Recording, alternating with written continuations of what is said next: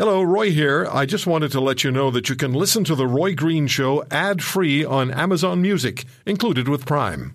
The New England Journal of Medicine this week published a report titled COVID-19 Vaccines, Immunity Variants Boosters. So we have that to talk about with our guest. And then there's NACI, the volunteer organization, scientific organization, medical organization, which has provided advice on vaccines during the pandemic. And according to Blacklock's reporter, NACI is now suggesting Canadians should consider boosters every 90 days. Dr. Neil Rao is an infectious diseases specialist, Halton Region, Ontario, assistant professor at the University of Toronto, Faculty of Health. Dr. Rao, good talking to you. Let's start with, why don't we start with this?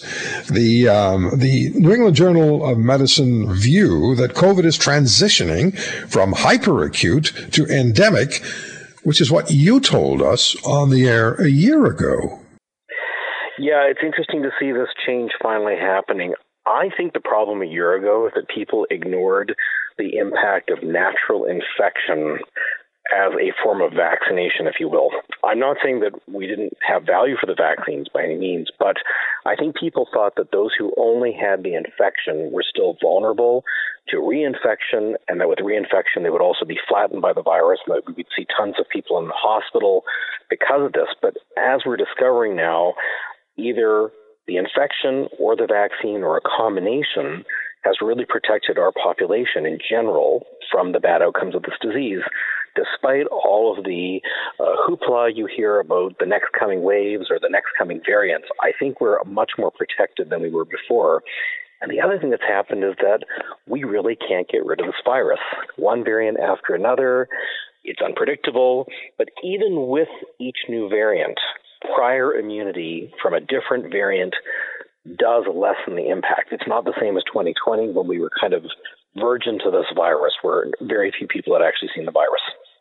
Where do we stand? Let's not talk about vaccines for a moment. Where do we stand with vaccines, the effectiveness?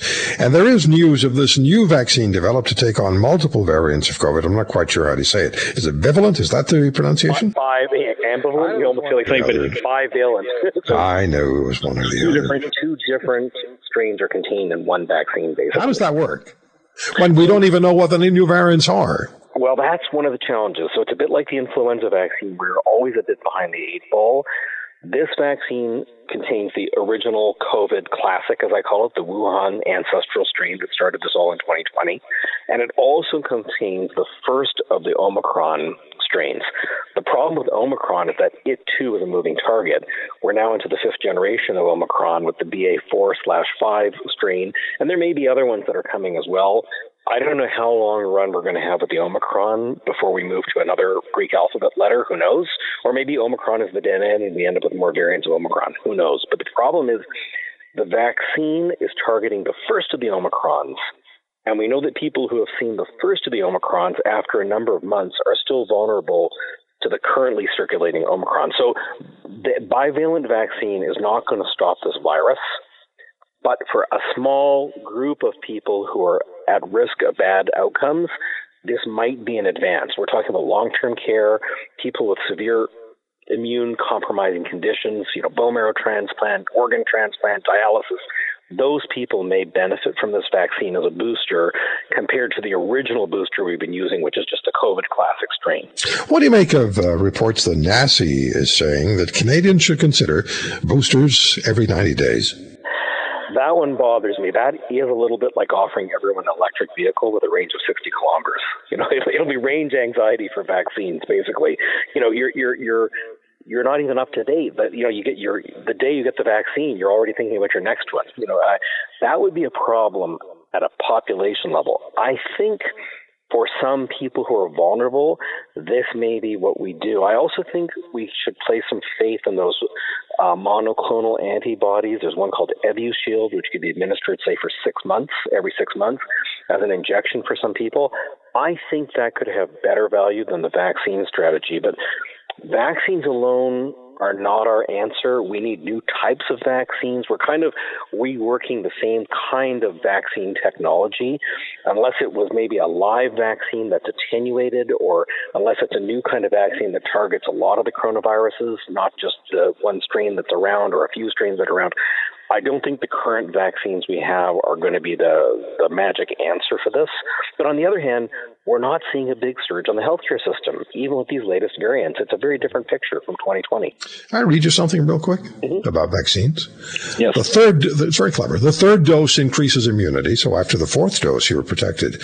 Once 80% of the population has received the fifth dose, the restrictions can be relaxed as the sixth dose stops the virus from spreading. I'm calm and believe that the seventh dose will solve our problems, and we have no reason to fear the eighth dose. The clinical phase of the ninth dose confirms that the antibodies remain stable after the 10th dose. The 11th dose guarantees that no new mutations will develop, so there's no longer any reason to criticize the idea of a 12th dose. Is that comedy or reality? It came from at Roro Trader on Twitter. I thought it was very clever.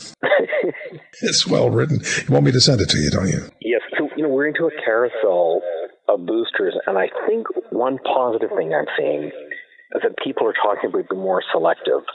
The other thing is we have to retire the vaccine passports and vaccine mandates, and the idea that people are not free unless they have X number of doses into them. Because vaccines do not stop transmission. They are a personal protective measure. As I said to you on the show a number of months ago, it's an airbag, but it's not a collision prevention system. That's right. If you want to hear more, subscribe to The Roy Green Show on Apple Podcasts, Google Podcasts, Spotify, Stitcher, or wherever you find your favorites. And if you like what you hear, leave us a review and tell a friend. I'm Roy Green. Have a great weekend.